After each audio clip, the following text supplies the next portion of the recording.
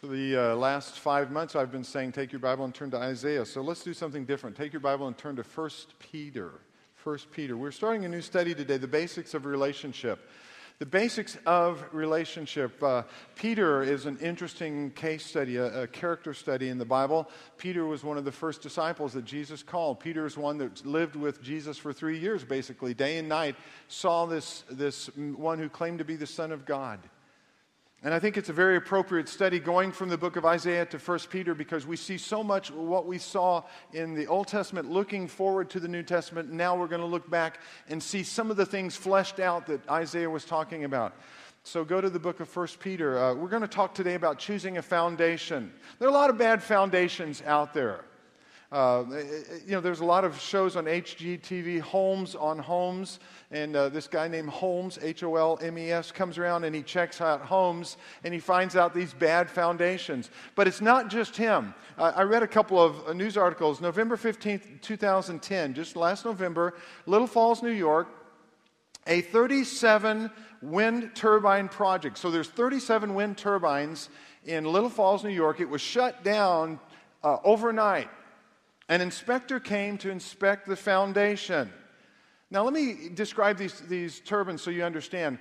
The turbine was 322 feet from the base of the pedestal to the hub, not to the tip. 476 feet from the base of the pedestal to the top of the prop that went around the wind turbine. That's a pretty big wind turbine, right? Anybody have a fan at home? No, you don't have fans that big, I promise you. That's huge. That's mammoth. We can't even imagine. The span of the thing was about 300 feet, if you can imagine that. They found out there was a slight problem. None of the concrete met the stress test. None of the concrete was properly poured. In digging up one of the foundations, they found there was no rebar and no footings. It was laid flat on the ground. They were building these pedestals.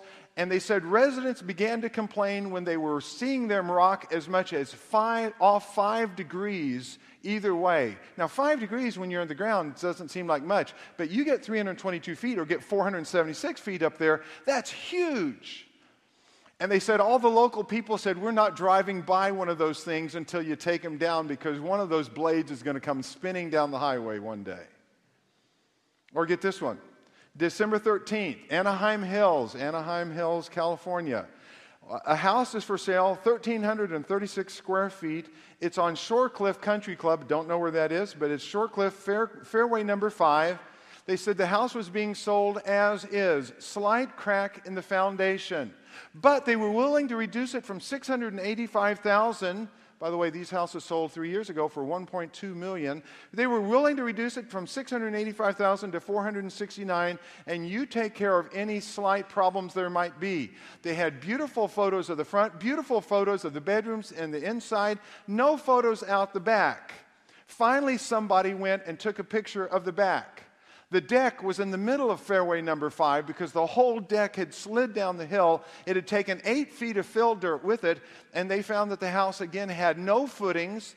The foundation was not just cracked. There was a 3.5-inch gap from the sides of the foundation to the middle of the foundation. It had sagged 3.5 inches in the middle of the floor of this foundation.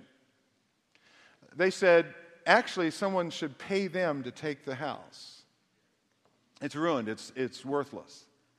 There's some bad foundations out there, and Jesus saw the bad foundations that existed in many people's lives. And Jesus was always having the DTR conversation, define the relationship. I know that some young people get to the point where they have the DTR, they have a talk. They start dating for a while, and then all of a sudden they have this DTR, define the relationship. Where is this relationship going? And Jesus had this relationship over and over with the disciples. Who do people say that I am? What are you placing your trust in? What's the foundation of this relationship?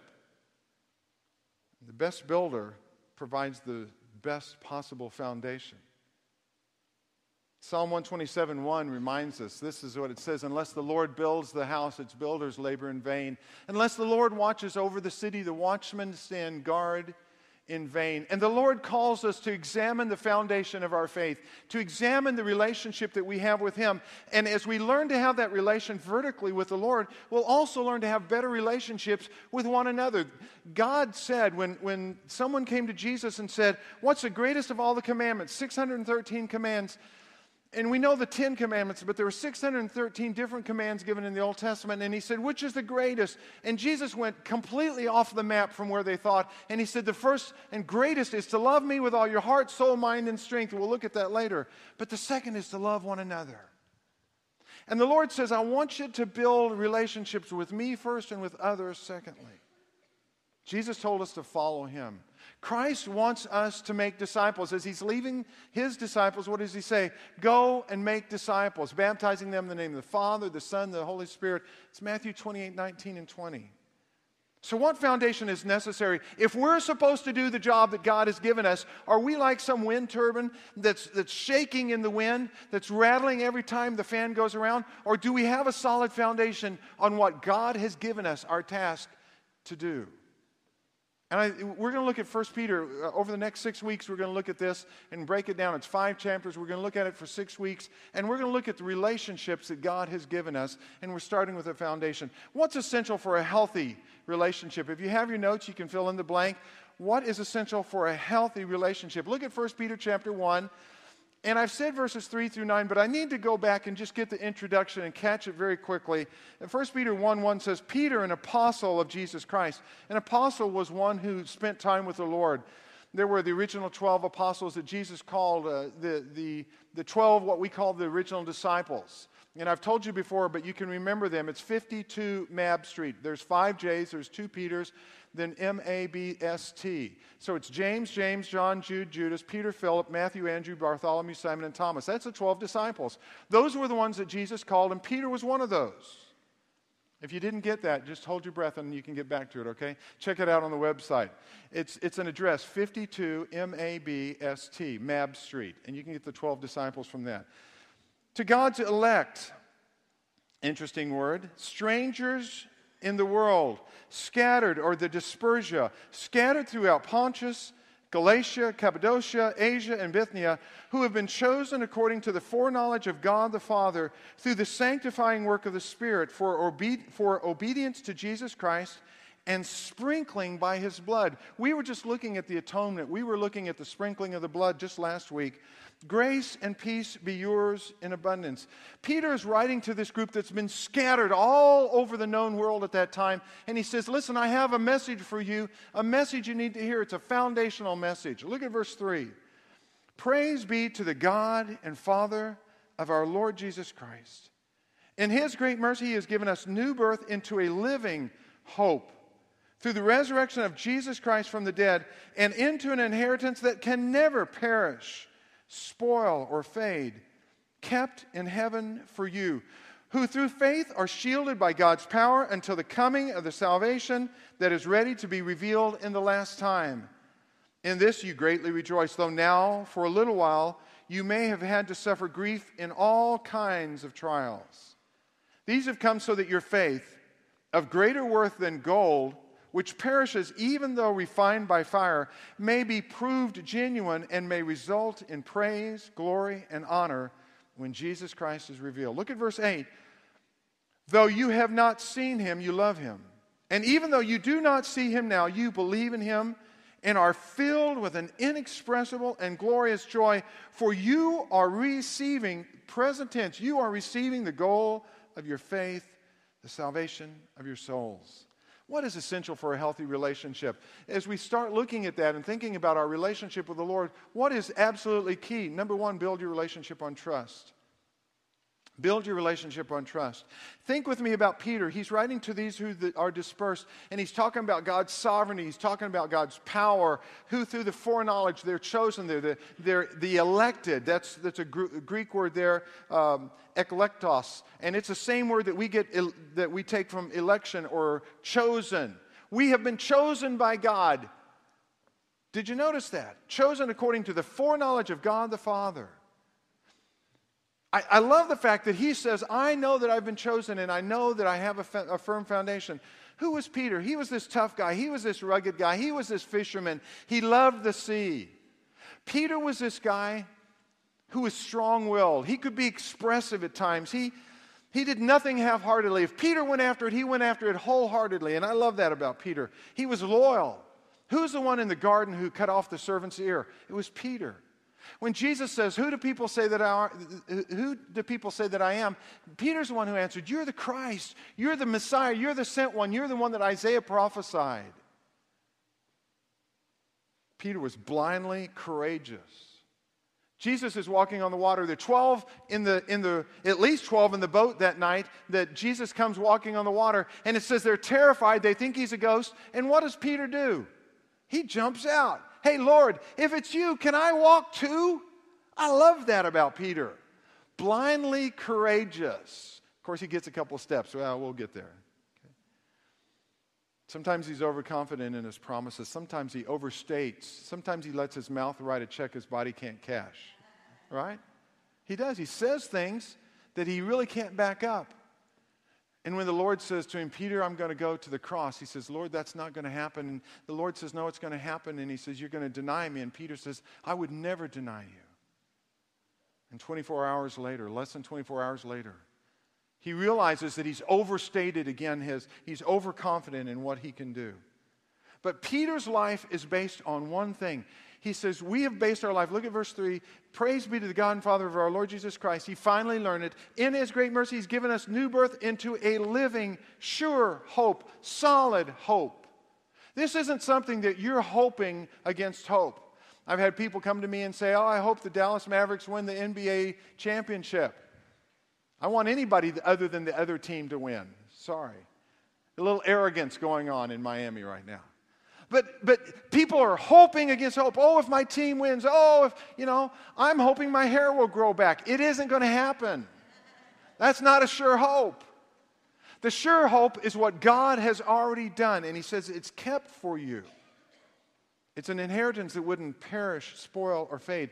On Good Morning America this week, there was a doctor, Dr. Richard Besser, and he was checking for spoiled food in people's cabinets and spoiled food in people's refrigerators because we have food that will spoil or perish or fade away.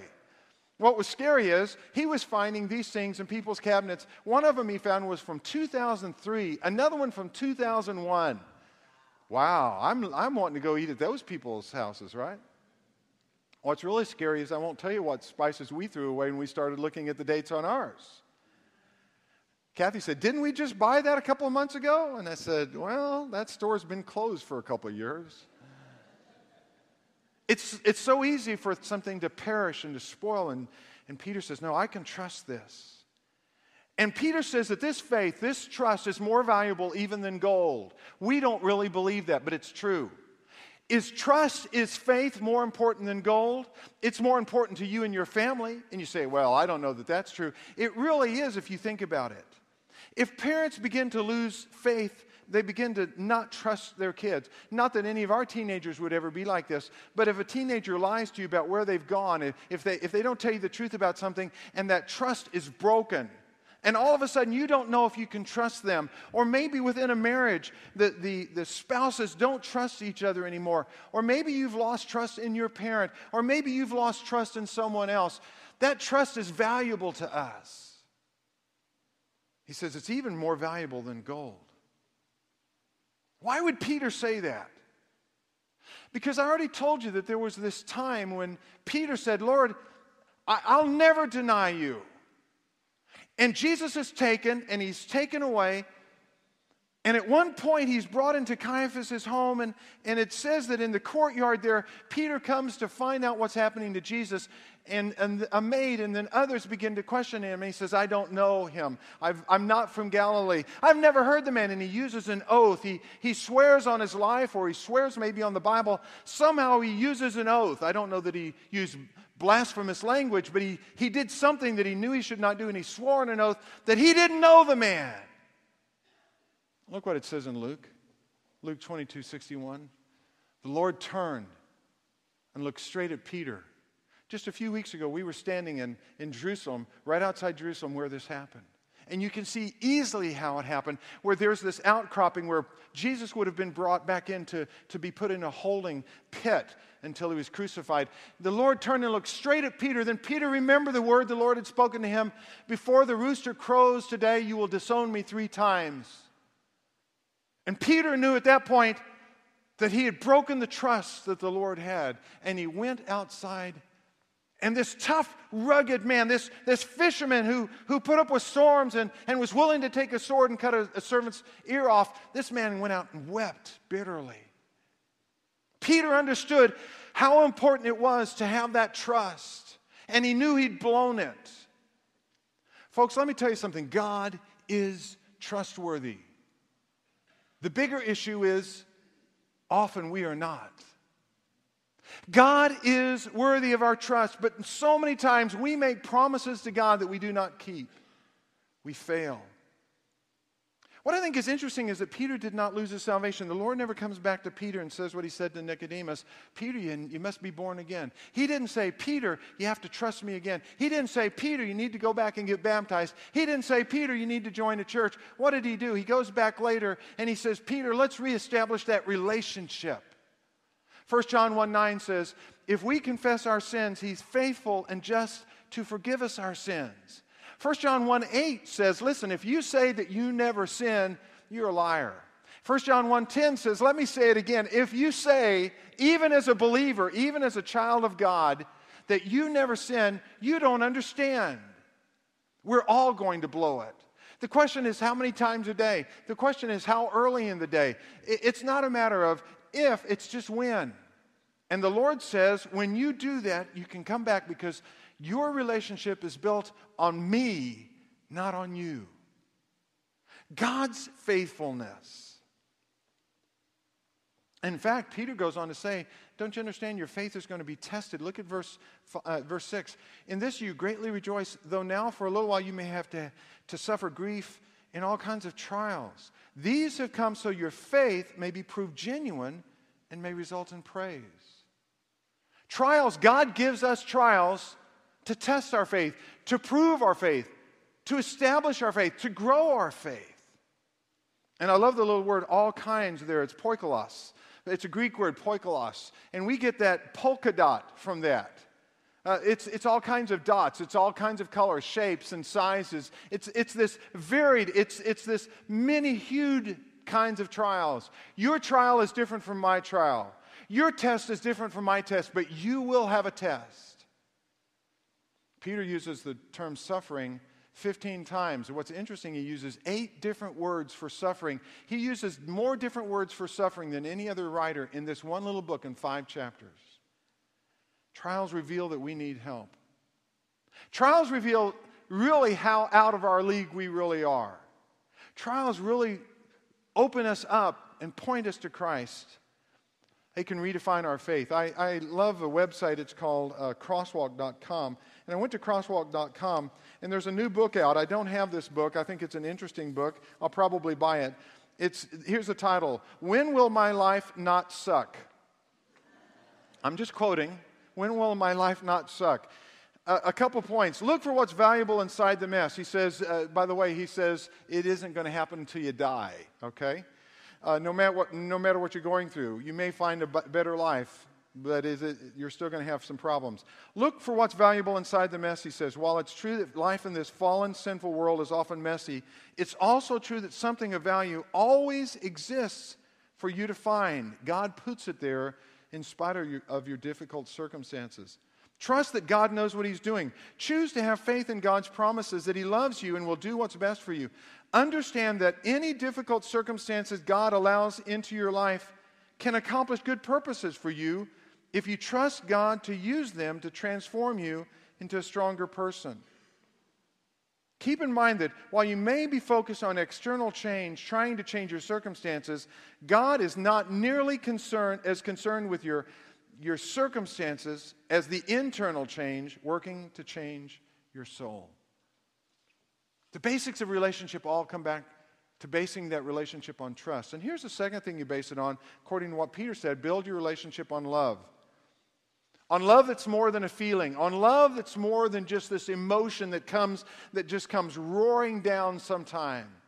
Base your relationship on an act of the will, a choice, a commitment.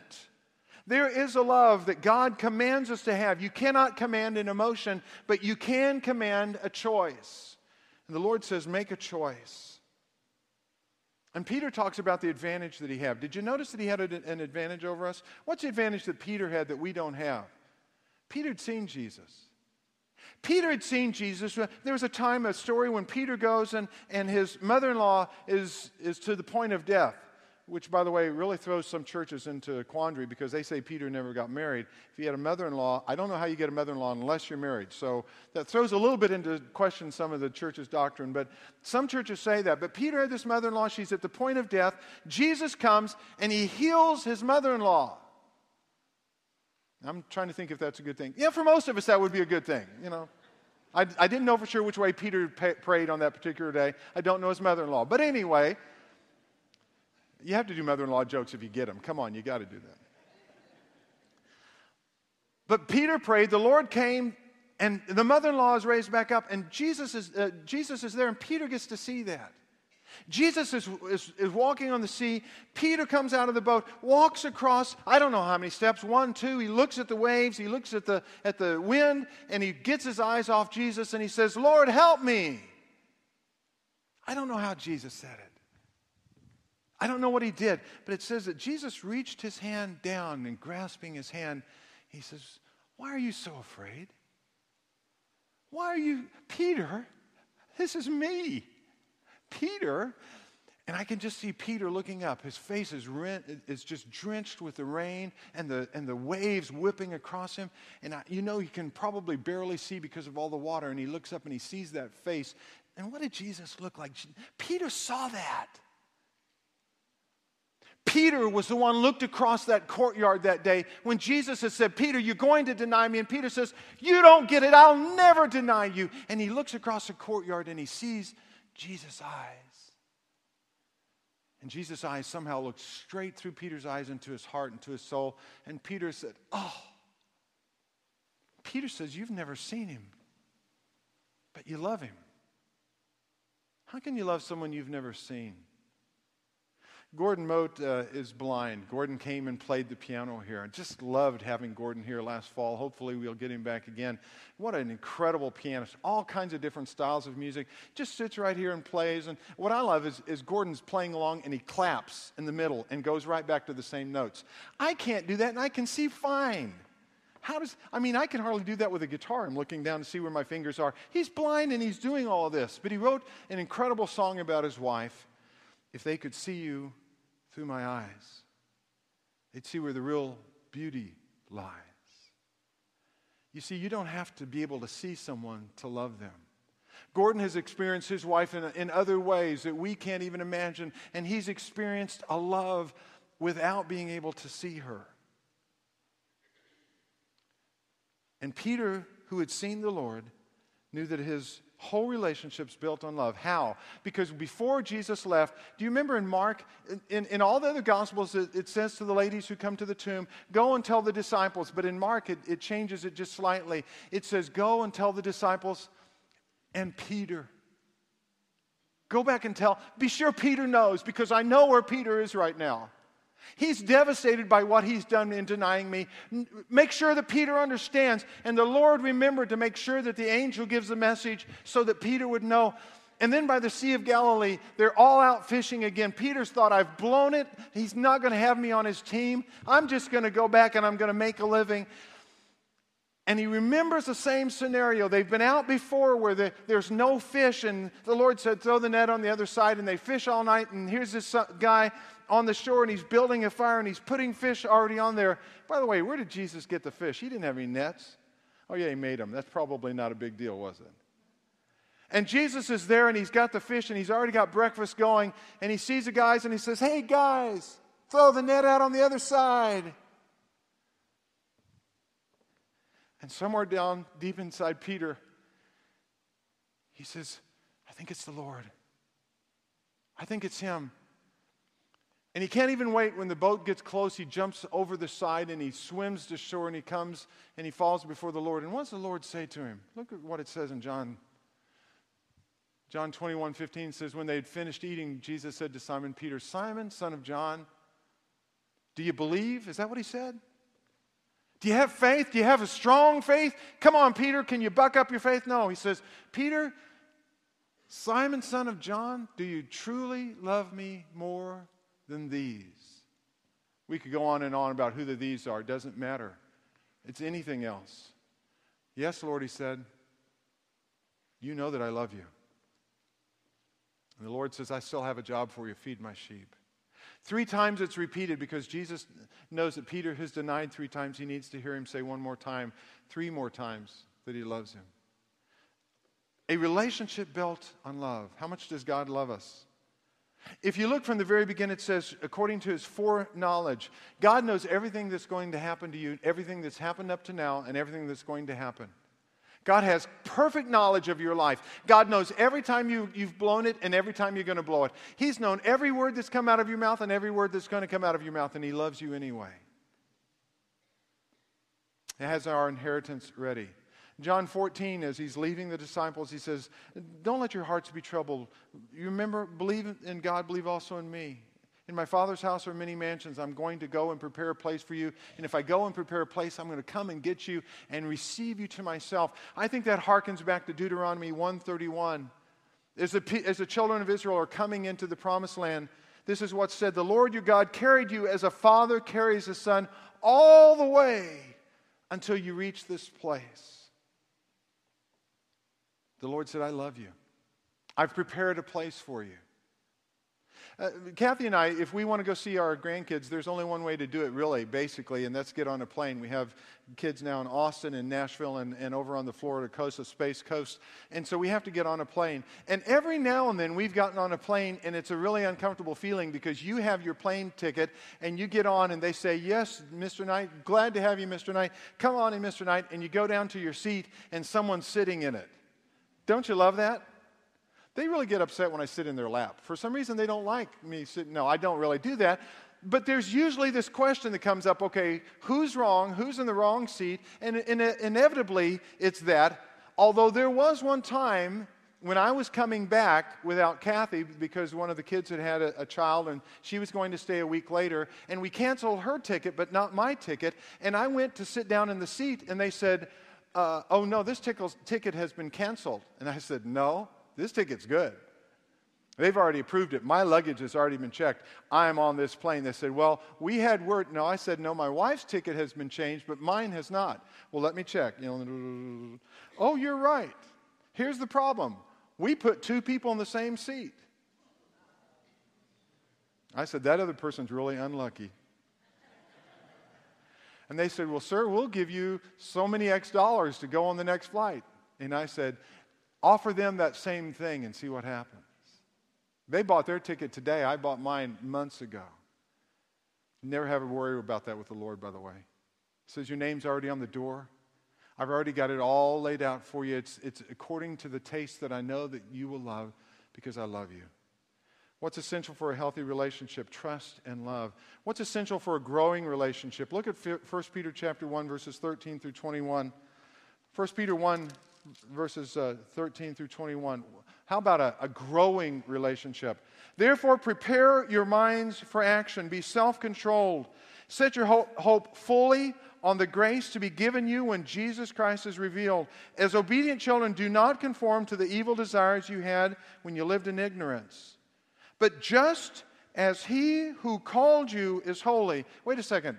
Who's that? That's God. Just as God is holy, so be holy in all you do, for it is written, be holy because I am holy. That's from Leviticus. Verse 17, since you call on a Father who judges each man's work impartially, live your lives as strangers here in reverent fear. For you know that it was not with perishable things such as silver or gold that you were redeemed or bought back from the empty way of life handed down to you from your forefathers, but with the precious blood of Christ, a lamb without blemish or defect. He was chosen before the foundation or before the creation of the world, but was revealed in these last times for your sake. Through him you believe in God, who raised him from the dead and glorified him, and so your faith and hope are in God. How can your relationship grow? How can you have a growing relationship? Number one, prepare your mind for action. Prepare your mind for action. There's a lot of different ways to talk about being a disciple. Patrick Morley, a man who has written a lot about men's ministry, says a disciple is one who's called to walk with Christ, is equipped to live like Christ, and sent to work for Christ. He takes that from 2 Timothy 3:15 through 17. I've been saying for 6.5 years here that a growing relationship means that we trust Christ, we're trained by Christ, and we actively serve Christ. You have to have that faith, you have to be trained, and you have to serve. So do you have that kind of personal relationship with Christ? Have you ever trusted him as your Savior? And that's the first thing to get out of the way. To know for sure that you're part of the family. That's where discipleship begins, but there's something more, because after that, Peter says, prepare your minds for action. Have you ever had someone say to you something like, I haven't made up my mind yet? No, we've never heard that, right? I haven't made up my mind. If I could just wrap my mind around that.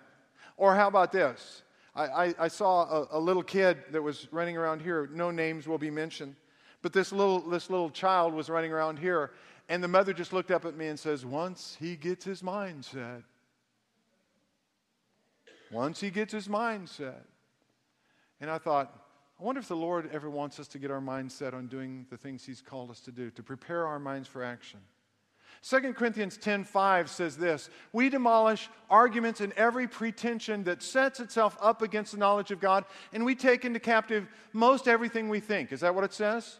No, it says, and we take captive every thought to make it obedient to Christ. That's what we have to do. How do we do that? 2 Corinthians 11 is a warning. It says, don't fall for false teaching. How do you prepare your mind for action? Let me give you a really simple way to do that. You see this book? It's called the Bible. You know what you do? You read it, and read it, and read it. I read a lot of books about the Bible, but I read the Bible. I've read through the New Testament or the Old Testament every year now for probably a dozen years, and before that, many other times that I can't even keep count of. Why do I do that? You're a pastor, you've had all the training, because I still need to learn what's in this book to prepare my mind for action.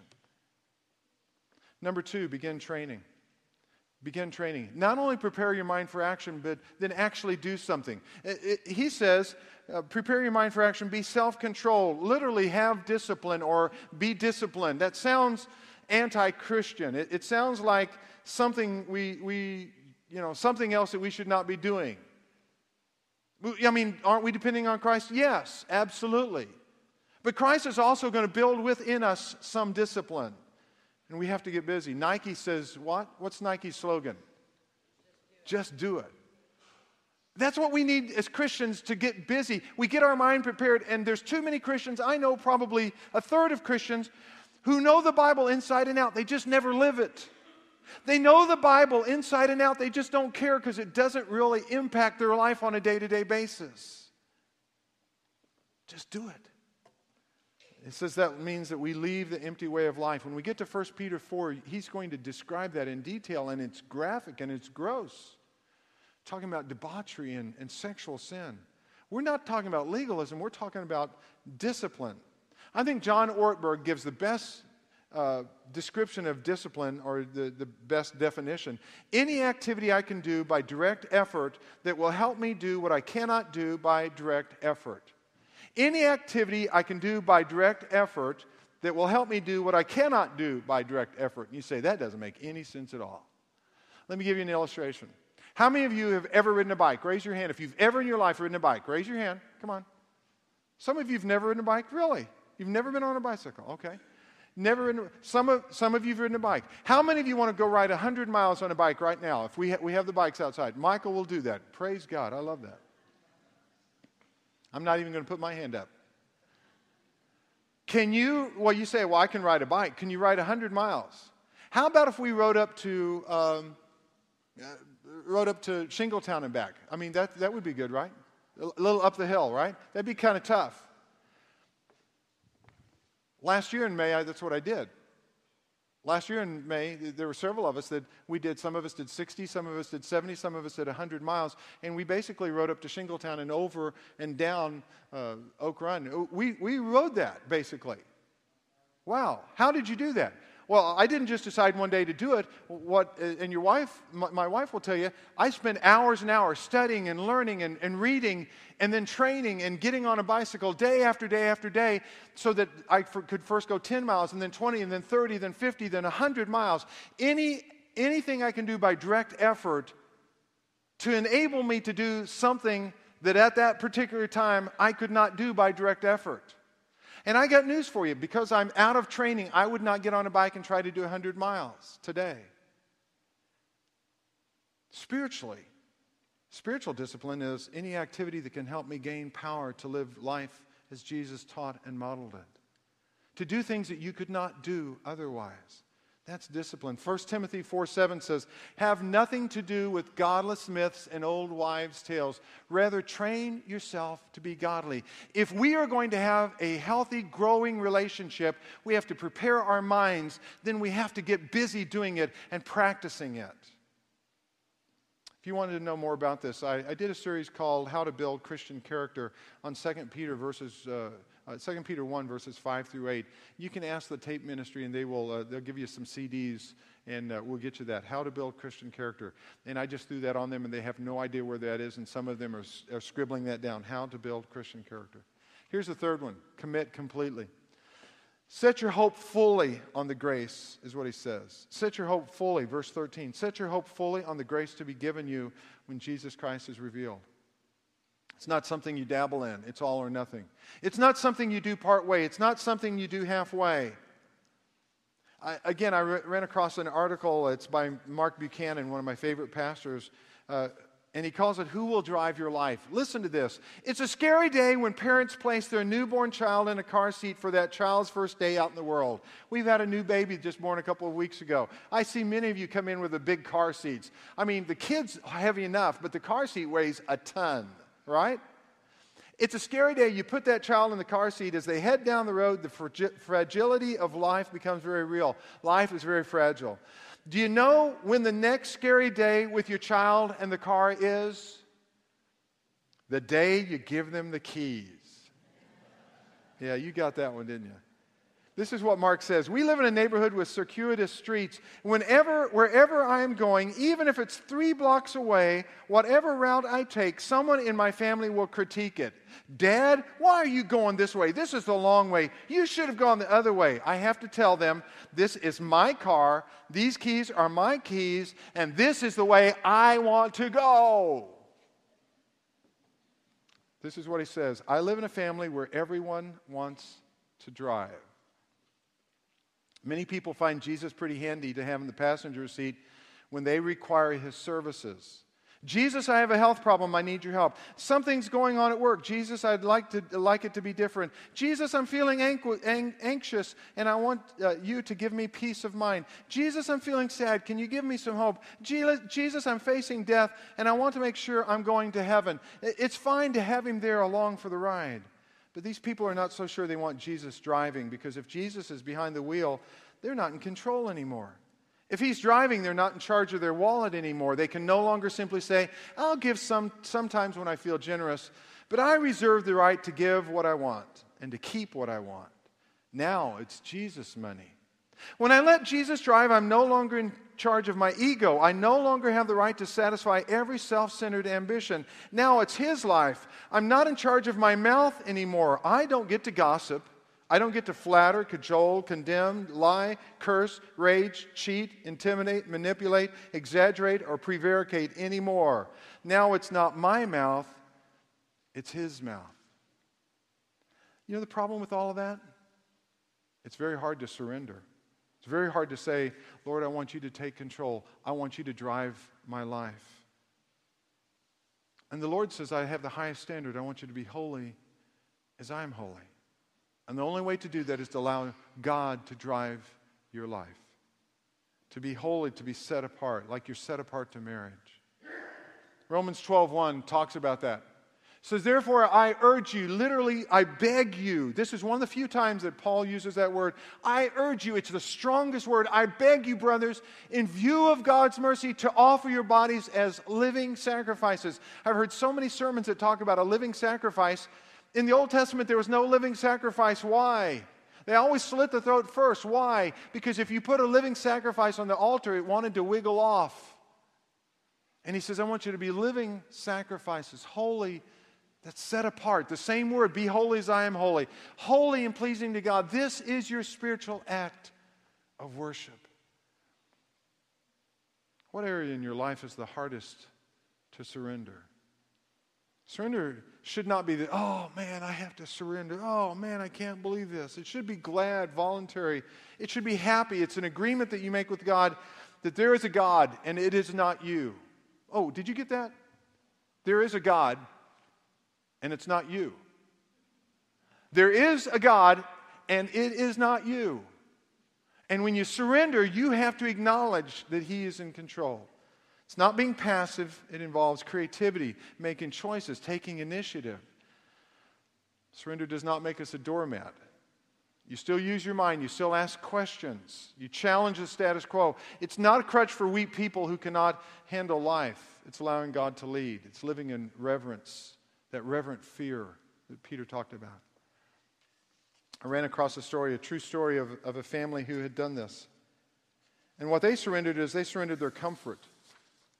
The family's name is Nancy and Ed Huizinga, Grand Rapids, Michigan. Nancy and Ed Huizinga. 2 teenage children of their own. They had a good friend that was diagnosed with cancer, a single mom. Her name was Barb Post. Single mom, her husband had already passed away.